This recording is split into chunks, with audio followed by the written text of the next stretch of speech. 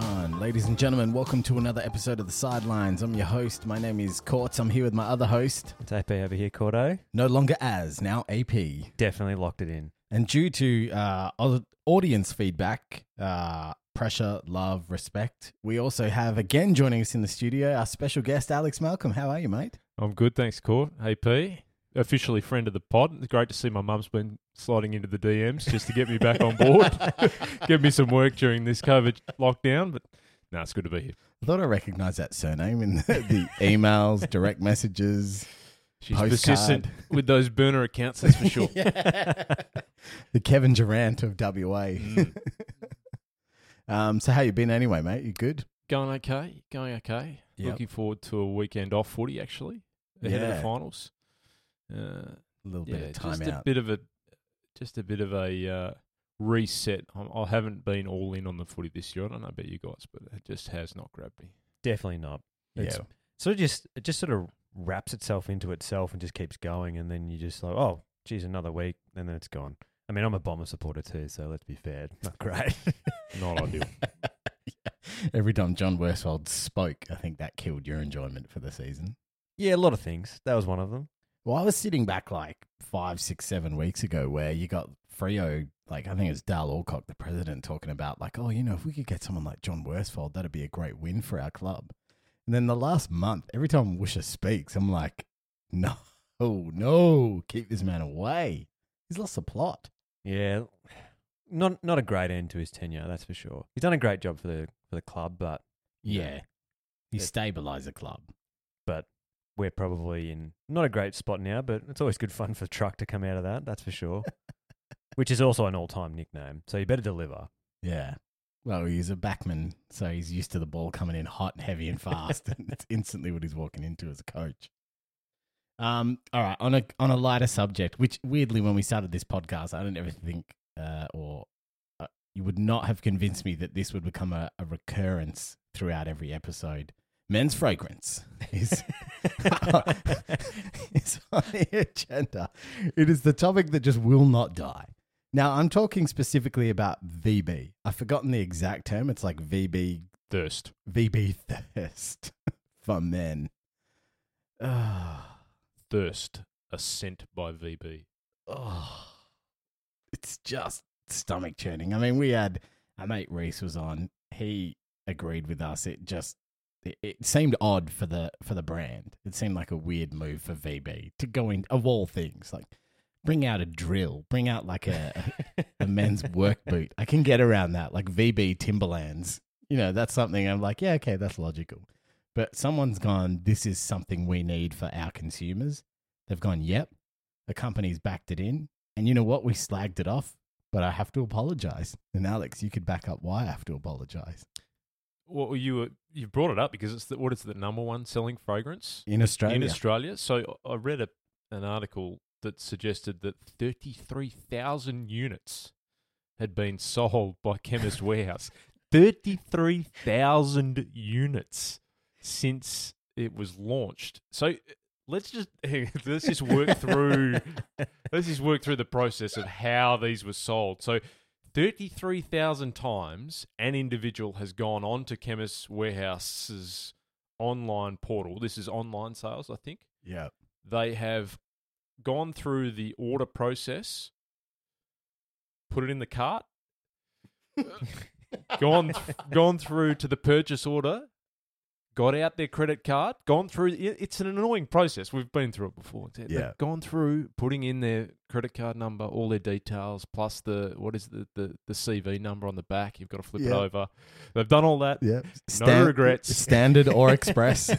No regrets at any point during that lengthy process, and purchased for $29.95.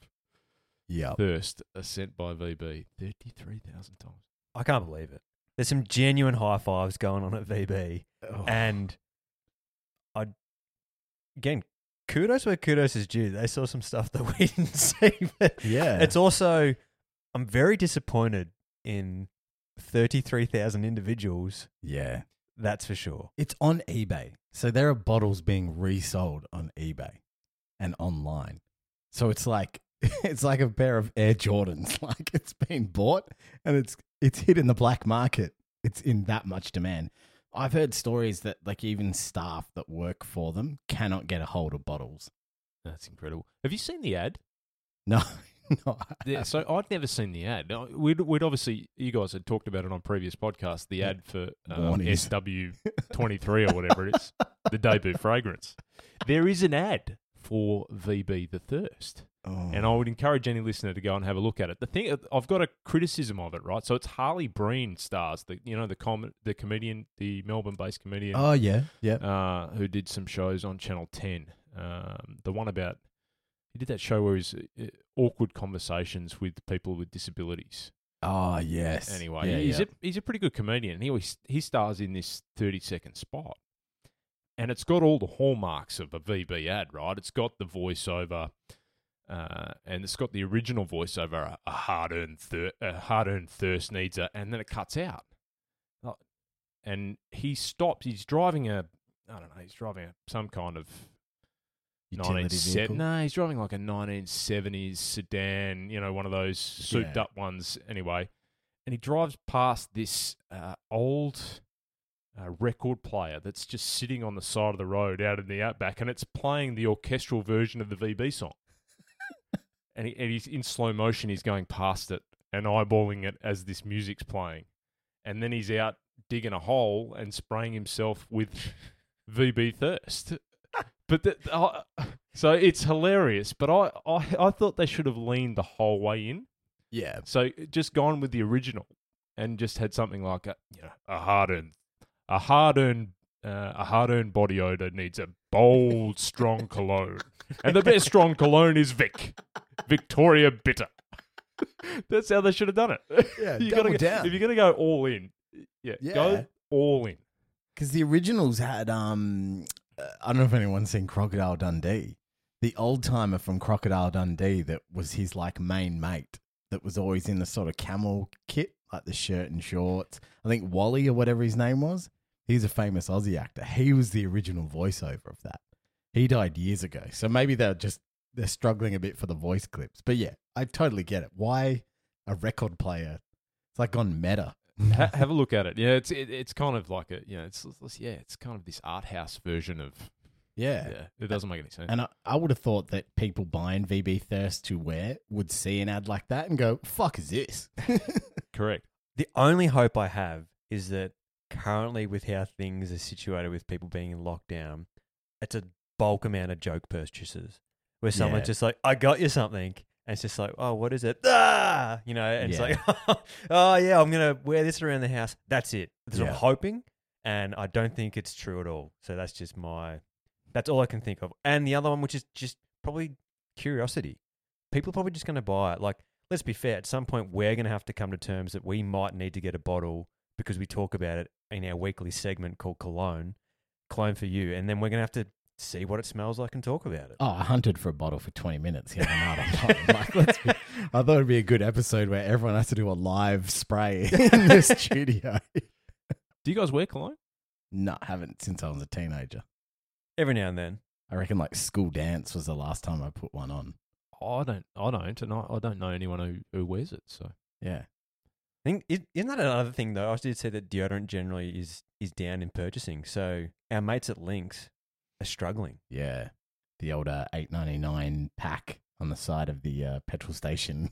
I mean, Africa's still going to be elite, but some of the other lesser fragrances not so much. The only other thing I laughed at, we're going to be proven either totally wrong or we might get some luck, which is maybe all the VB purchase has then killed Warnie's market for his cologne. So then we'll at least be justified saying there's no way that's going to take off. Surely. I don't know. How are they going though? I mean, they've been beaten by VB The Thirst. And it was the debut fragrance. How's the follow-up going to go? Yeah, that's what we laughed at. We were like, talking about setting yourself up for failure. Like, debut. They at least had some more presentations and some slides already pre-done. All for nothing. Warnie. Goodness me. How much of this do you think is going to now, like, this is the beginning of the end? Because there's going to be a Carlton draft one. There's going to be... Yeah, that's going to become a thing, right? Because everyone's going to try, which is concerning. So again, this legitimately might become a bit more of a weekly segment where we talk about what's been released. What alcohol companies getting into the fragrance game? I mean, spirit companies surely won't do it because you could literally just splash their product onto your neck and you're kind of going to get the same effect. Can't you picture Matty Mac at some point on his ad though? Matty McConaughey. Yeah. Yeah. Some told us we couldn't do it, but I guess that we kind of did. And the worst part is, I love him so much and I give him a pass for anything dodgy that he does that I'd probably buy it. I know, and I would be with you to be like, oh, not Matty. And then the next minute I'd be like, I love Matty, I'm on board. Yeah. How to lose a guy, but how to gain a fragrance. Like, I'll be all over it. All right. So we should move right along onto the second thing that we've talked about a lot in episodes, which I never expected us to, which is heavy athletes. Heavy in the sense that either they're massive and heavy, they're overweight, and they shouldn't be able to perform at the elite level, or they just have a general thickness to them, a general round, sort of Charles Barkley-esque vibe in their persona. Loosely rotund. Yeah, rotund. That's the word I was actually searching for. Great word. Bryson DeChambeau, originally in our Thick Boy Power rankings, I'd like to say that I am some sort of like telepathic mind reader because I had Nikola Jokic in there before the playoffs started and Bryson, and here we are. Also topical because he did feature in Alex's championship moment. Exactly. Bryson DeChambeau. Alex, you're the resident golf expert. I mean, AP is as well. I'll let you two discuss this because I have very limited contributions other than to hype up the man for all the wrong reasons. So again, this will take people back on the journey who are not acutely aware for what happened. But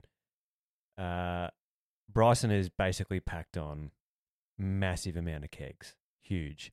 The US Open was on the weekend, which is a notoriously hard, ridiculously hard golf course. He's won it, which is, power where power's due, like all the credit.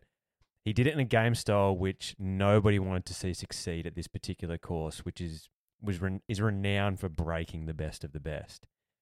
Only player on the field to finish under par. Basically just stuck to his guns, which is drive at every hole where he could. Just pound it long, see what happens, take the breaks as they come, and it's worked out well for him. He won by 6. Yeah, it was impressive to see someone just, to us, have a game plan and just go, no matter what's happening, this is how I'm going down. And it's a pretty big controversial thing because now everybody's got to talk about, again, all those golf things around, start changing equipment, changing golf balls, changing courses, but more importantly, do people change? The next phase of golfers. I think kids getting into the game now are all being taught to create as much speed as they possibly can. But what Bryson's done is bizarre. So he's put on 40 pounds. I'm just trying to do the conversion. It's like 20 kegs. 20 kg, 20 kilos. 20 kilos. Yeah. So he's gone from, I would estimate he was an 85 kilo frame, maybe, and now he's 105 at 6'2". And if you look at him, he looks unhealthy. He legitimately, he looks like a linebacker in the NFL, but I don't think he looks that healthy to me. But what he's done is changed the face of the sport. Now, if you look closer into the data, which I know you have, AP, you actually will note that as much as he's gained in distance, last year he was the equal distance leader with Cam Champ in terms of average distance off the tee, but his putting is the key. His putting's been phenomenal. So he's number 1 in driving and number 9 in putting last season, whereas Champ was number 1 and number 136. So you marry the two together. His advantage is not quite as big as people think. It's a blend of a couple of things, but certainly the golf world is talking about everybody needing to hit the ball a long way and how they maybe even the balance of power. Do you think there's a little bit of it too, that it's a bit of look as well? Because for those who haven't seen his current swing, he has a crack. Like he's fully having a crack. Oh, out of his shoes. Yeah, like it's not a textbook swing. It's he's manufacturing the speed.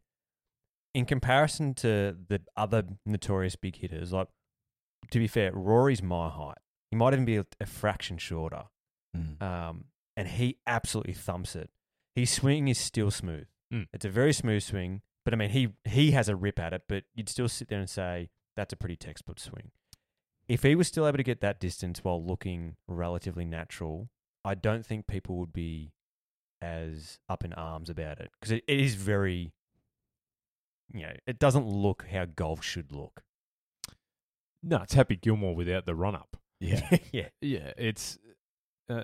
Rory's got a fundamental advantage, actually. He can rotate his pelvis at 720 degrees per second, which is staggering in a rotational sport, to be able to move your spine around at that speed and therefore hence move the club head around you at 125 mile an hour, which is just insane.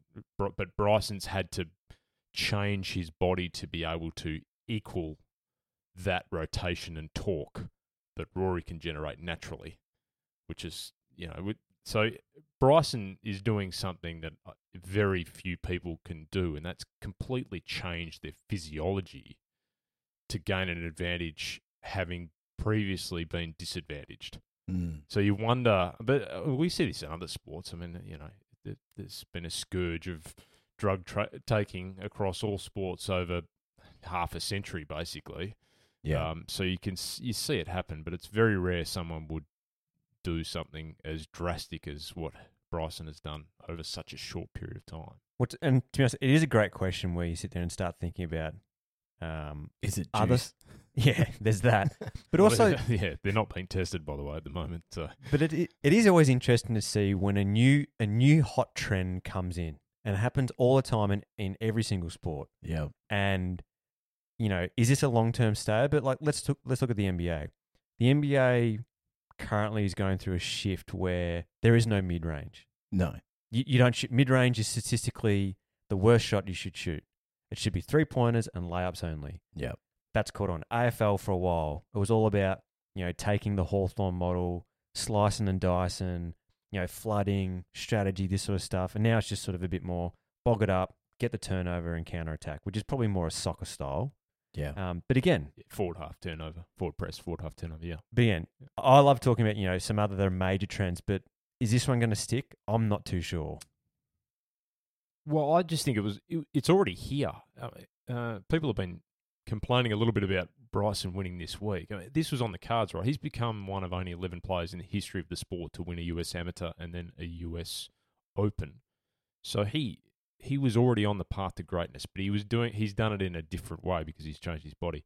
But if you look back at the past 5 US Opens, the names that have won it, Dustin Johnson, Brooks Koepka twice, Gary Woodland, and now Bryson DeChambeau, they've all won it the same way. They're all enormous hitters, big guys, creating an enormous amount of speed, hitting the ball, carrying the ball a long way, and then they've all putted really well that particular week. So it's not a new trend, but the question is, are guys going to take the risk of putting on that type of muscle?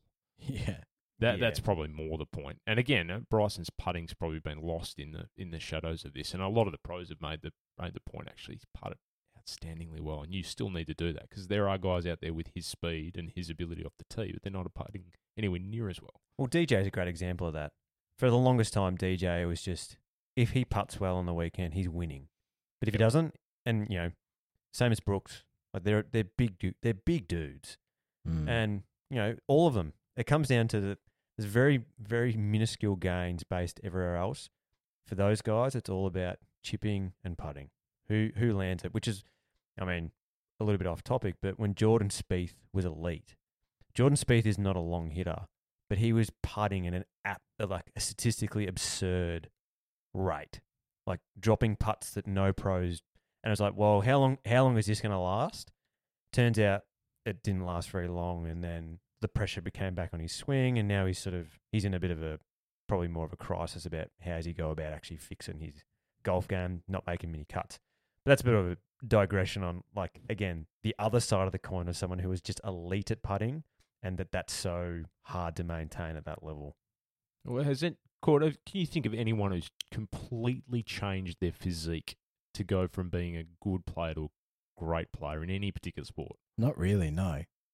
No, I genuinely can't. I mean, like UFC, you see guys do it a little bit. Like I've seen light heavyweight guys stack on weight to go up to heavyweight, but rarely actually have success. Like there's UFC, you get a lot of guys jumping up and down weights, but we're talking like 2, 3, 4 kilos max. Nothing on that nature. I can't think of a single, say, AFL player that's completely done it. I mean, you could look at Nat Fyfe when he came into the league, but every sort of teenager comes in at, I think he was about 70 kilos. He's now upwards of 90. But no, I can't think of anybody that's done it. Yeah, I was trying to think of any AFL footballers. Again, none of them have really come out going, I can't run, and then they can. Become elite at running. Yeah. I mean, again, similarly, way off any sort of sport that we sort of normally talk about, but the CrossFit Games was on the weekend, which is dominated at the moment by the Aussie Tia, who's a Commonwealth Games champion, and Matt Fraser. He had a period where he was very, very, it's a very weird sport to talk about because you've got to be good at everything. That's kind of its whole thing. He couldn't run. Effectively, he was not a very good runner. And then he went out and became effectively a sprinter. But again, that's sort of not quite the same sort of realm because they've just got to be these all-round good at everything athletes. Yeah, the only one I can think of is Rafa Nadal, who, when he first came out, he was very almost scrawny, very thin, wiry type, and didn't have enough strength to create the pace on the ball with his style of play, playing from so far behind the baseline, hitting heavy topspin. And then over a handful of years, how he did it is another story. But over a handful of years, he completely changed his physique. He's actually got too big, and now his knees are problematic for him later in his career. But he certainly added a lot of muscle, which generated a lot more speed on his serve, which has always been a weak point in his game. And it was just phenomenal for his ground strokes. But he had to different to Bryson, in an endurance sport, playing in 5-hour, 40-minute Oz Open finals, he still has to have the ability to move and cover the court consistently. So, even though not the same, like the whole Bryson thing, I feel like golf's had that in the past too, like where the whole size of club heads and things became an issue with people driving. But it reminds me of cricket. Remember when there was that explosion in bats being like effectively fridges? Like, like railway sleepers, yeah. Yeah, like peak sort of Chris Gale, baby Dave Warner, and everyone had a cricket bat that was like basically a door for a bedroom. You remember that? Like, MS Dhoni, all these guys that were just coming out with these absolute logs and just heaving cricket balls. And I've seen that now in batsmen. I feel like batsmen now more than ever, you have guys that are making $1 off just being these absolute power-hitting animals. Andre Russell's a perfect example. Yeah, he's a monstrous guy. He actually got done for performance-enhancing use. But, yeah, he's a huge, huge man. Kyron Pollard's another. Yeah. Two big West Indian guys, like 6'5" and probably 100 kilos. Yeah. And if you stood Steve Smith next to them, he looks like a dwarf. But yeah. All started with my boy Lance Klusener, the South African hero, one-day hero. Well, nearly one-day hero. 99 World Cup. He had the old Duncan Fearnley cricket bat. Yeah, which was 3 pounds 5 or whatever it was, which in cricket terms is just the heaviest thing you could hold on to. Yeah. I remember I went to a school that was near the Wacker ground, and South Africa was on a tour, and they used the nets near our school. And I don't even know how we were able to get in there and sort of meet some of them and chat. And I remember him letting me pick up his bat. And I was like 14 or 15. I could barely like move it in my hands. It was just unbelievable. Lance is just a boss too. Yeah. Well, that's the other. I have this theory about guys like Bryson is that their name adds 30% to whatever they're doing. Like Lance Klusener. Like it's a name for a power hitter. You know what I mean? Kyron Pollard, Andre Roth, they just got good power. Like Raheem Cornwall, like that is a power name. Bryson DeChambeau. If his name was like Phil Johns, it'd be like, you know what I mean? Yeah, the name adds to the myth. Yeah, and wearing his like little French hat, like it's all about the vibe sometimes as well. Speaking of vibe, the other thing we wanted to pick your brain about, Alex, and this again goes to sometimes where trends take off and it's a little bit of an optical illusion.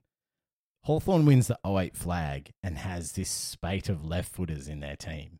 And for years, it somehow became a thing that you had to have left-foot kicks in your AFL team. And we were sitting there trying to go, are left-foot kicks better? Or is it purely just this sort of myth that's permeated through modern sport? It's a pure myth. Yeah. Why would left footers be better? They're just good kicks. The Hawthorn picked good kicks. Yeah. This is a real bugbear of mine. These guys, professional AFL footballers, the average wage is $370,000 a year, and most of them, almost more than, definitely more than 80%, upwards of 90%, can't kick off both feet. They don't work on their kicking. They never worked on their kicking on the way up. They don't work on their kicking at training. They don't work on the mechanics of their kicking. I mean, we were talking about golf and Bryson. Bryson's got a swing coach, a putting coach. He spends hours and hours working on the fundamentals: grip, stance, setup, swing plane. With his putting, he works on his swing arc, how he uses an arm lock putter. They're using data monitors to see how the ball comes off the face of certain clubs that he's using, and calibrates his game accordingly. You're seeing guys in AFL football who don't know how to, when they got a set shot from 30 metres out, don't know what they're going to do, whether they're going to snap around the body or go the drop punt. But yeah, I think it's a myth. I mean, it just happened to be that Hawthorn had a lot of good left footers. They are, for whatever reason, that the myth gets perpetuated by the echo chamber of the AFL. He's a beautiful kick because he's a left footer. Well, he's just a beautiful kick, isn't he? And generational talents with Hodgie and Sam Mitchell, and I mean even Grant Birchall. Well, that was the thing. Mitch was a right footer. That's right. Yeah, I've read AFL articles where no one actually knows. Like they couldn't actually tell you, which again is a freak. Definitely right foot and natural, but he used to just mix it up and have set shots on either. But again, I just they did that thing where it was all about everyone, again, trends in sports. It was all about you've got to have a back flanker who's a left footer to come out and be more damaging. It's like, well, okay, if they're a good kick, it doesn't matter if they're left footer or right footer. It's just they're going to be better at picking out targets. Well, I think I read that in AFL history of all goal kickers over 600 goals, I think there was 20-something. Only 2 were lefties, Matthew Lloyd and Buddy. That's it. What about Lucas? What a man. Scott Lucas. Scotty Lucas. Thick boy, Hall of Fame. I think that might have been because historically, trained to be righties. Yeah, kids who were left-handed got taught to write right-handed at school. It was almost wasn't it blasphemous to be a left-hander or something like that? I don't know, but it was. And then previously before that, it was all about because the ink. There are certain pen brands and styles that I have to stay away from because I'm a lefty.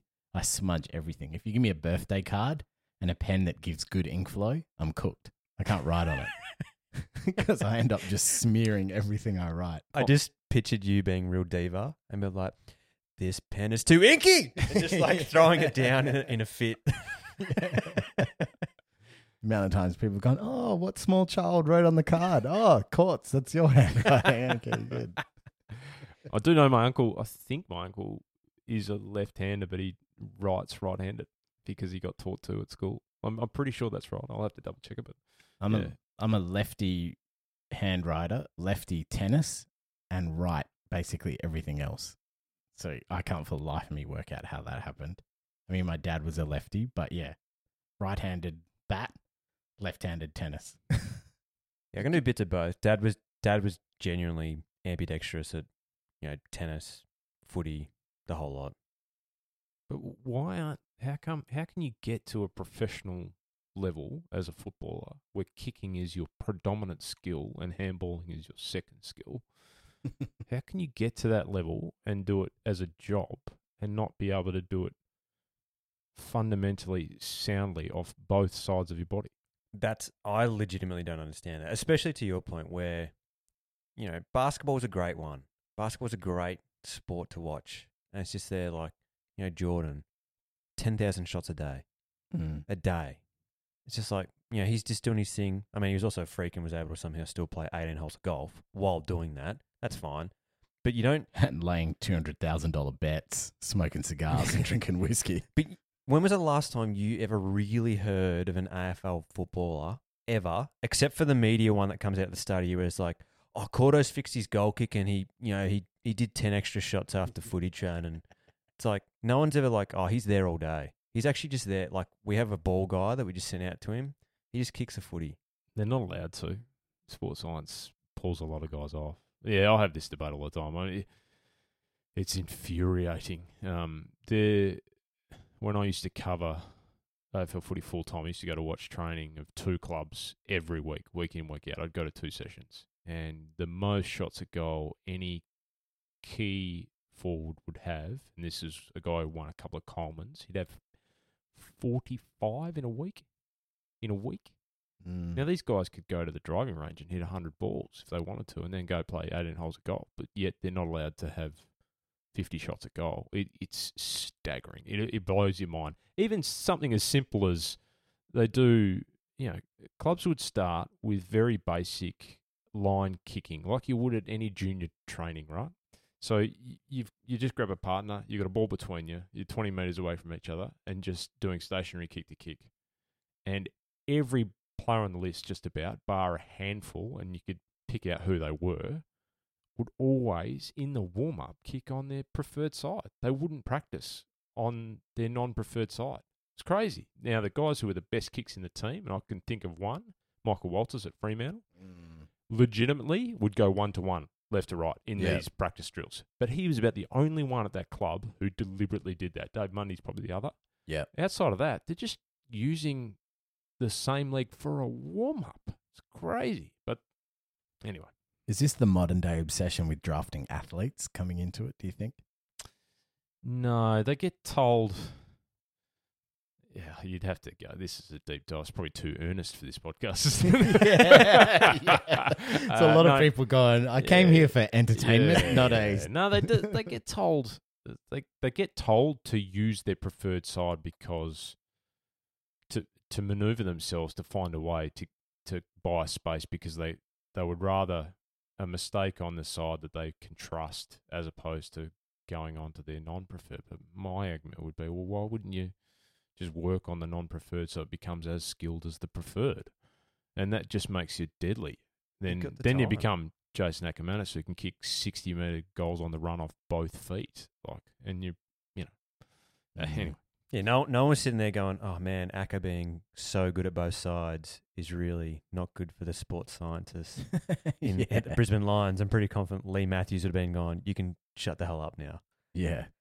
Well, I'm sure when Ross Lyon sat in all those press conferences and said we're going to work on our skills, I'm sure he didn't go to Dave Mundy and Michael Walters and say, you two are definitely the worst kicks here. So if you could just stop using your opposite foot, that would be great. No, they don't work on it.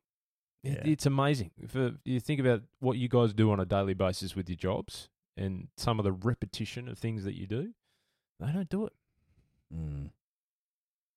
I can't believe that. I feel like I did more back when I was just rubbish footballer. I watch it now, like Ed Langdon at Melbourne. I watch him running into a goal and he'll be 30 metres out and he should just slot it from his left in front and he does a banana on the run. Shock and horror that it misses. Or banana passes to teammates. That blows my mind. When you've got guys running in play who will kick a banana pass to your teammate on that side because you don't want to kick on the opposite side of your body. That's outstanding. And astounding, I should say. All right, just quickly, we'll touch on footy one more time. Alex, finals prediction. It's Richmond's the team to beat, aren't they? What is it? You got to go through Chicago. Is that the Last Dance reference? Yeah. You got to beat Richmond. I spoke to a couple of people the other day. It just seems like they're the team to beat. It's interesting though how it's sort of shaken out. The top 5 sides. So Geelong, best home and away side of the last couple of years, and then Richmond, 2-time premiers in the last 3, and West Coast. But then the top 2 teams are the 2 teams that have spent the most time at home in their own beds. Yeah. Shock. What? I'm not convinced Brisbane's going to stack up. Port, maybe. Port's got some flash and dare about them. But yeah, I can see both of them say hypothetically they meet Geelong and Richmond in prelims, I can see them both getting just smoked. My tin hat theory is that the AFL won't let Brisbane win Why? because they won't want to play up the fact that the home ground for a grand final is so much of an advantage for Melbourne teams. Oh, I see what you're saying. Yeah, so like if Brisbane wins because the games are all in the Gabba, Yeah. that would show that that's why teams like Richmond are advantaged always having games in Melbourne. That would be a great tin hat theory to come true, actually. Yeah, well, when suddenly you get some text message later and it's just like, AP didn't make it home last night. You'll know why. He's last been seen now nannying up in Queensland in a resort, looking after AFL executives' children. And giving swimming lessons. So the poet in me wants Gaz to win one last flag with Oh, right. Geelong. Yeah, I've been pushing this. I don't even really like Geelong. I just think Gaz is unbelievable. And much like the Dogs in 2016, I'd love to see, to cap off a pretty shitty, underwhelming year, something pretty cool like that would do me just fine. No. Not about G-Town. Okay. So we were going to talk about, we talked to you in the past, Alex, about the whole sports comedy movie things. I think you made a comment you were astounded at some of the bizarre nonsense that Aaron and I recall about sports movies and managed to just keep stashed away in our heads. That's what happens when you don't apply yourselves to more valuable parts of life. But I've done that with sport itself, so don't worry about it. like my mother used to say all the time, you know, I just don't understand how you remember all these movie quotes. And all the time I go, thanks, Mum. And in my head, if only I could remember, you know, economics, finance, investments, I'd be fine. But we wanted to ask you, from the lens of someone that's watched a lot of sport, what you think is your sort of your favorite sports movie of all time, in a dramatic sense, not a comedy, but maybe a movie that you remember watching thinking they actually nailed the sports component of this. So it's actually the realism factor. Yeah, I had real trouble with this. I had real trouble just remembering genuine sports movies. Like I can think of For the Love of the Game, the one with Kevin Costner. Yeah. And as a baseball fan, not a fanatic, but someone who followed it, they seem to do that reasonably well. They used the Detroit Tigers. They obviously used the official logos against the Yankees. They had him pitching properly. They got him a pitching coach. That's one that springs to mind. I can't think of any others off the top of my head. You guys would probably have a better But you had a story about catalogue. Yeah, well, I do have a story about this because I've got a couple of mates actually who were in a sports movie, but it wasn't a Hollywood movie. It was a Bollywood movie. Epic. So this movie was called Patiala House. So my mates, I played a lot of cricket and one of the rites of passage of grade cricketers and even professional cricketers here in Australia is to spend a winter in England playing as an overseas pro. The clubs all bring Australians over on visas to play as the quote unquote professional at the club, and they pay them. They get them jobs on working behind the bar or on the grounds, and it's a pretty good experience for a young, you know, anywhere between 18 and 23 or even older guys have been doing it for years, for decades, even. So I had a group of mates who went over. I did it myself, but I wasn't there this particular year. And somehow, through some connection at the club that one of the guys was playing at in London, they had a connection to somebody who was on the crew for this movie called Patiala House in 2011. It's an Indian Hindi sports drama. And it followed the story of this Indian immigrant family that had set up shop in Southall in England. And the son was not allowed to play cricket, but he was an incredibly talented cricketer. But his father had, you know, very stereotypical here. His father had refused to let him play cricket, but all he wanted to do was play cricket for England. And so the story is this sort of grappling. It's kind of like the Bend of Light Beckham type setup. It's exactly the same premise. But my mates played the extras as England played Australia at Trent Bridge or one of the grounds. And there were a couple of Australian players involved. Sean Tate and Andrew Simons were actually stars in the movie, as was Nasser Hussain, who was an England selector. but my mates got to play in this game. So they had them decked out. But I talked a moment ago about the fine touches on For the Love of the Game, where they had the actual logos, a bit like Rookie of the Year, where they wore the Cubs uniform. These guys got to wear cheap knockoffs of the Australian one-day kit. Like it had Australia, but it didn't have Australia spelt correctly. But obviously, from the lens, it looked like it was spelt correctly. And all the logos were fake ones. But if you were far enough away, it looked real. They said it was an absolute riot. And they, I never saw it, but they went to see it. They were so excited to go and see it, and they just said it was one of the worst movies they've ever seen. So yeah, that was my story. But I don't know. I can't think of too many. You guys probably have some better ones than I would. Look, I feel like there's a couple, but I feel like they're kind of I feel like they're cheating. So I would say Moneyball. But Moneyball is again, there's sort of like a weird bit too, where baseball actually transitions very well to a movie because you can kind of cut in and cut out. You just need someone to be able to pitch, someone to be able to hit. That's kind of it. You can kind of overlap a few things. But Moneyball's great. But again, the story of Moneyball is not really about the baseball. It's about the back end. Yeah. So that's kind of a cheaty one. Yeah. But I'm going to use it. Yeah. That's fair enough. And it's based on a true story. Also, I think you'll find with baseball movies, because Americans love baseball, it's their pastime. The way that they produce baseball movies has that very Hollywood cinematic, like, polish to it. Yeah. Baseball gets that love. Baseball gets the Clint Eastwoods, the Brad Pitts. Even you know what I mean? The Rookie, which is Dennis Quaid coming back as a late 30s, early 40s pitcher who can still throw heat, and they still do it in a good enough way that you can be like, I can see what's going on here. But you know, it's the production. You're right. The production values, the awesome slow mo, like it's all very well done.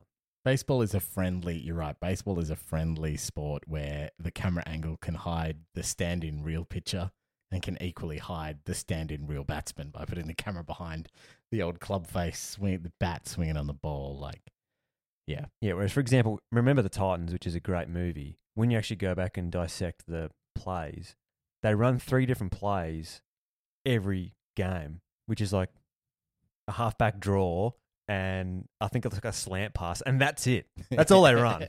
Yeah. And then it's just Ryan Gosling getting torched at cornerback. That's the plays. I forgot he was in that movie. The one that I think of is Rush. Have you seen Rush? Chris Hemsworth and Daniel Bruhl. The story of James Hunt and Niki Lauda's 1976 Formula One sort of face-off, where they went toe-to-toe all season. Hunt ended up winning the championship by 1 point. But famously, Niki Lauda had a crash in Germany and burnt off basically half of his whole face. And he ended up racing 6 weeks later against doctor's advice.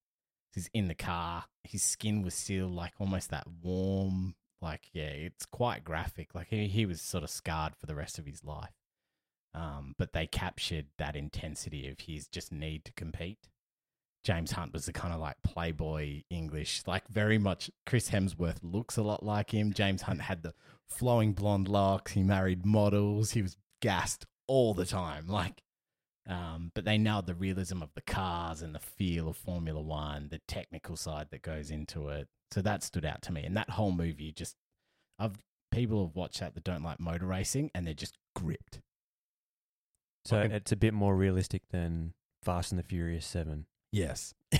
And the lesser known Driven with Sylvester Stallone, if anybody remembers that, where he plays an IndyCart mentor. I can think of some bad ones. Yeah. Wimbledon is one.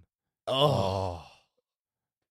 Yeah. Just some of the worst tennis. You would see better tennis down at the local park than what's delivered on centre court in that so-called final. Oh, that's cringe. It's filth. The other one's Invictus, which follows the story of the 1995 Springboks at the World Cup. It's a beautifully told story, but the rugby sequences are genuinely awful. Oh, Matt Damon playing Francois Pienaar, as a number 9 or scrum half, fly half, whatever it is. But and the problem with that final is there's no try scored. Yeah. So it's penalties and drop goals, and trying to tell that story to an audience, particularly a group of Americans, basically, who you're pitching it at, it would have made no sense whatsoever. Was that Morgan Freeman as Nelson? Yeah. Morgan Mandela? Freeman, yeah. And it was Clint Eastwood who directed it.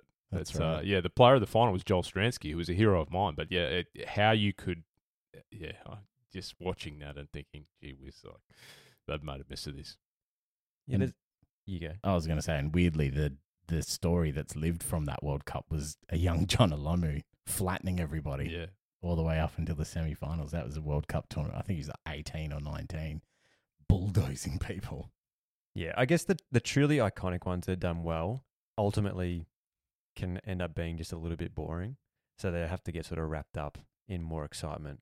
Mm. I mean, there's not many. There's very minimal golf movies out there. Yeah. Well, and it's like the Rocky movies, like the boxing ones. I laugh at those because they land like 400 uppercuts in those movies and everyone stays standing. I rewatched Rocky not too long ago, and Rocky's spent, he's had his montage, he's punching dead cows, he's doing everything.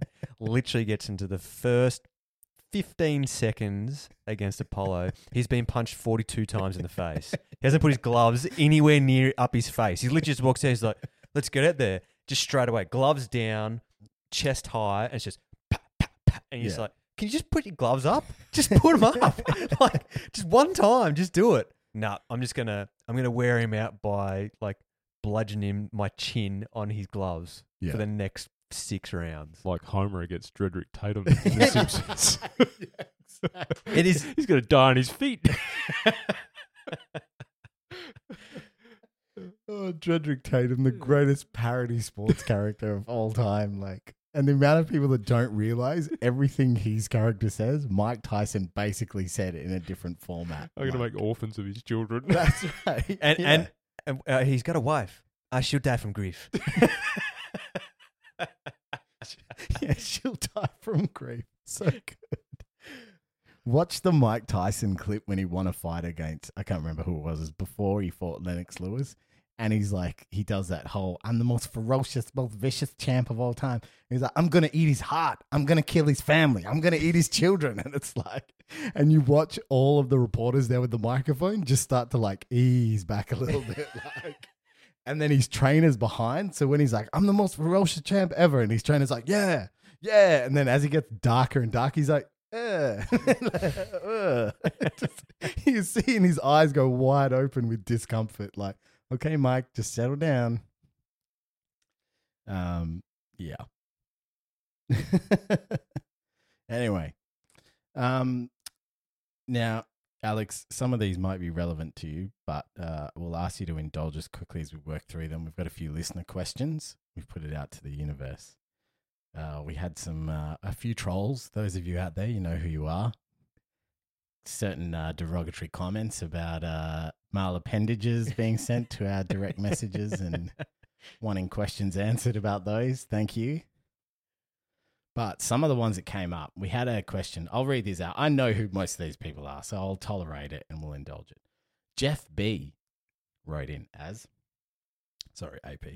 He's asked, are the VB Warriors the most powerful sporting organisation in Australia? Now, for you two, you don't know who the VB Warriors are, but I'll explain it. What if I tell you there was an amateur sporting team out there that has an 83% win ratio throughout its journey? It's pretty hard. 4 premierships. It's not bad. Only 4. Yeah. Seems like unders. So, Jeff actually runs a touch rugby team called the VB Warriors. The New Zealand Warriors are his favourite team in the world in the rugby league. So they are a parody of that. But they've played 170 games in touch rugby in Melbourne. They have an 83% win rate and they've won 4 premierships. How long have they been going for? 6 or 7 years. So they haven't won every flag. No, they haven't won every flag. There's been a few blips, as Jeff would call it.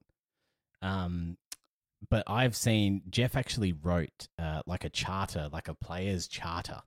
That's how seriously he takes it. And in it, he had a section that specifically addressed peptides and performance-enhancing drugs.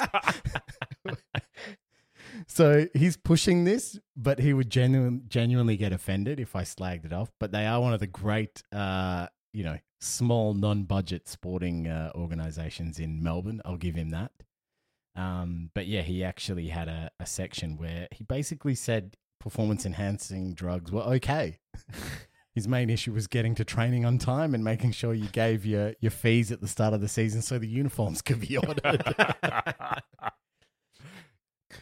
Is that the biggest blight Priorities. of any amateur sport? Getting fees on time to pay any of the submissions. I reckon the only thing harder is getting cash after going to see a movie with a group of friends when you were the guy that ordered the tickets.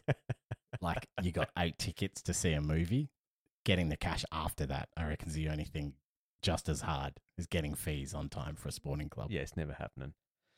We had a question from Steve R, who said, when is Jeff making an appearance? Well, we'll get the man on to talk about the VB Warriors. He's doing a marathon on Sunday, so shout out to him. I don't even know if it's happening officially. I think he was training for it and it got cancelled because of COVID. So he's just pushing ahead and doing a marathon anyway. So Steve Jeff's alias? Well, no, I know who Steve is too. Oh, okay. The next question came from Renee T. I know who Renee is. She wanted to know, AP, when we're going to see our real faces on social media instead of, and I quote, these caricatures. What's wrong with those? Well, I look at that and I go, when you're a 6, you find ways to reach being an 8. Do you know what I mean? So doing an animated cartoon version of ourselves can polish out a lot of the blemishes. No, you're selling yourself short, boy. No, Renee's right. But she gets to see your face regularly, so I don't know what she's arguing about.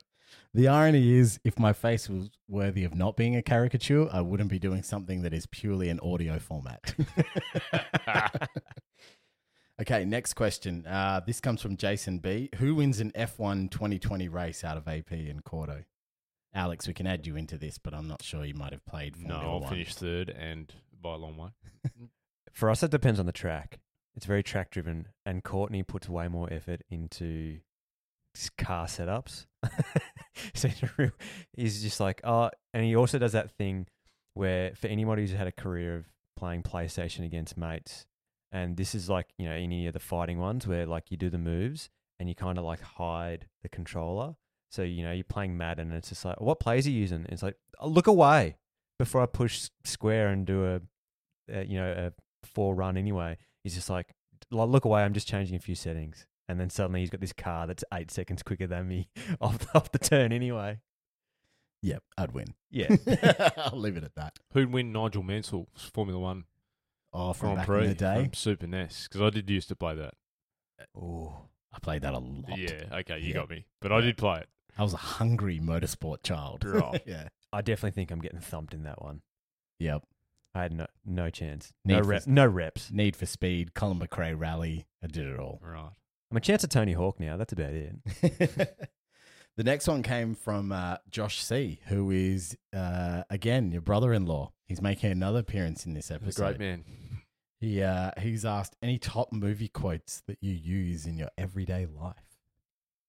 To be honest, and we've talked about it before, it's a lot of Happy Gilmore. It comes up a lot. I mean, when you play golf in a normal circumstance once a week, I legitimately would quote Happy once a week anyway. But the I ate pieces of shit for breakfast is never not funny whenever you bring that up. Doesn't matter the situation, Yeah, that is always funny. The amount of times I've bumped into somebody in a bar and gone, I shouldn't have been standing there. I've done that a lot. My mates roll out wedding crashes stuff all the time. So, Sack sandwich? no, John, I was all state. I can make it rain out here. Oh, yeah. Make it rain. Like, No. Our favourite is Senator Cleary. Senator Cleary. A sailor. Good man. Take a seat. Love that stuff. And old school's the other one. I'll roll out old school all the time. yeah. Anything to do with old school. Yeah. Oh, I rewatched that the other day. What an all-time. We're going to have to find an excuse to just put that into one of our Just a podcasts. belter. You know when he gives a bread maker, like he keeps giving it, and he's like, a bread maker? And he goes, but it's got 3 speeds. 3 speeds. The amount of times I've used that reference to stuff like, oh, I got a new racket. That's all right. It's got 3 speeds. Like, Yeah, the one we use is keep it on the down low. It's not exactly street legal. Hey, Mike. Just saying hey to the fictitious Mike. I also love in old school the towards the back end when they're showing their worth to the community and they're doing the test and they're reading off what the test is. And Vince Vaughn, they go, it's the angle of the triangle. And they go, it's B. They'll write it in and he looks at Ari, the dean. Jeremy Piven. And he just goes, great test. Great test. Oh, yeah, well, they're cheating. Where they got the guys in the van. Yeah, Vince Vaughn. He makes both of those moves. That and Simpsons and Family Guy. I reckon I use quotes out of Simpsons and Family Guy. They're not movies, but I use quotes and lines out of that show. Yeah, Simpsons all the time. Seinfeld gets rolled out a lot. Yeah. Tell you one of the best things, which, again, related enough to this to use, is that when GIFs became a thing for phones, my life was complete. Being able to reuse funny bits in other stuff regularly, that's it. Comedy gold. And to be fair, it's all Simpsons, Family Guy, Seinfeld stuff anyway. But it's just gold. Yeah, because you're able to now, like, you don't have to focus as much on selling the quote, because if the person doesn't really know what you're talking about, you just become that guy that's pushing a quote. Whereas the GIF allows you the visual representation, often with the actual line written on the bottom. So it helps. It helps sell it. I'm probably going to send you a gift now. Okay, this one comes from Jonah, a good friend of AP's, friend of mine. It comes all the way from Germany, this question. If New Zealand is Australia's Canada, who is New Zealand's Canada? Now, I had to reach out to some of my Kiwi friends to get some intel on this because I didn't feel comfortable making that kind of call. I got back Cook Islands, which is a smaller island near NZ, but then I got Tasmania thrown back from a few. Good. I feel like that's a culturally loaded question, but then yes, it is. But I equally thought I would have thought most New Zealanders look down on Australia, so maybe we're there, like maybe we are their America, like more crime, dodgier, more bloated, less peaceful, a lot more flogs, more COVID, definitely more COVID. Questionable leadership in both state, federal sense, on and off. There'd be a lot more of them here than New Zealanders, that is, than Canadians in America. Would I be right in saying that? Oh, well, I don't know. Maybe the percentage. Yeah. I know like Brisbane, Sydney and Melbourne have over like 100,000 Kiwis in them. Yeah, I meant per capita, yeah. Which would put them in like the top 10 in New Zealand for New Zealand city populations. Yeah, well, Perth's a big hub for them too. There's a lot of Kiwis everywhere, but we love the Kiwis. I've always, like when you're growing up, there's always that funny Aussie-Kiwi rivalry, but I'm like, no. We just all get together and hate on South Africans. That's kind of I'd move there in a heartbeat at the moment. So would I. Yes. Some good things going on over there. And then our last question comes from Dane S. Dane wanted to ask us, if you could host a reality show or a game show, what would it be? Ooh. This is a great question. I don't really have the answer yet. Game show for me. Yeah. Anyone particularly come to mind? Burjo's catchphrase. I'm surprised they haven't redone that. They've redone everything else. Yeah. That is like a genuinely good show. Burjo's cat. Love it. What about you, AP? Look, I couldn't do a reality show, but I think I'd probably try to do one of those, the reality game shows, which would be like... Oh, Survivor or something like that. Love Survivor. Because you can't take the mantle from any of the guys doing it. And JPP, I don't think I can do enough bicep curls to take over the mantle of the Australian host because he's doing some genuine curls. Is that like Anthony LaPaglia's weird younger brother? Yeah. Yeah. Yeah, phenomenal pipes. He loves it too. Yeah. Just preacher curl every morning. Must be. Like, And he's on an island. Like, they've clearly Yeah. brought out some weights just for him to, Yeah. he's got the veins going on pre-tribal. Yeah. Because that's like, it'd be a fun one to do, Survivor. Yeah. He must be working all elements of the bicep too, because they're just, you know how you've got, you can do full extension ones, and like he's got right down to the elbow biceps. Yeah, that is a proper set of biceps. I do just love Survivor.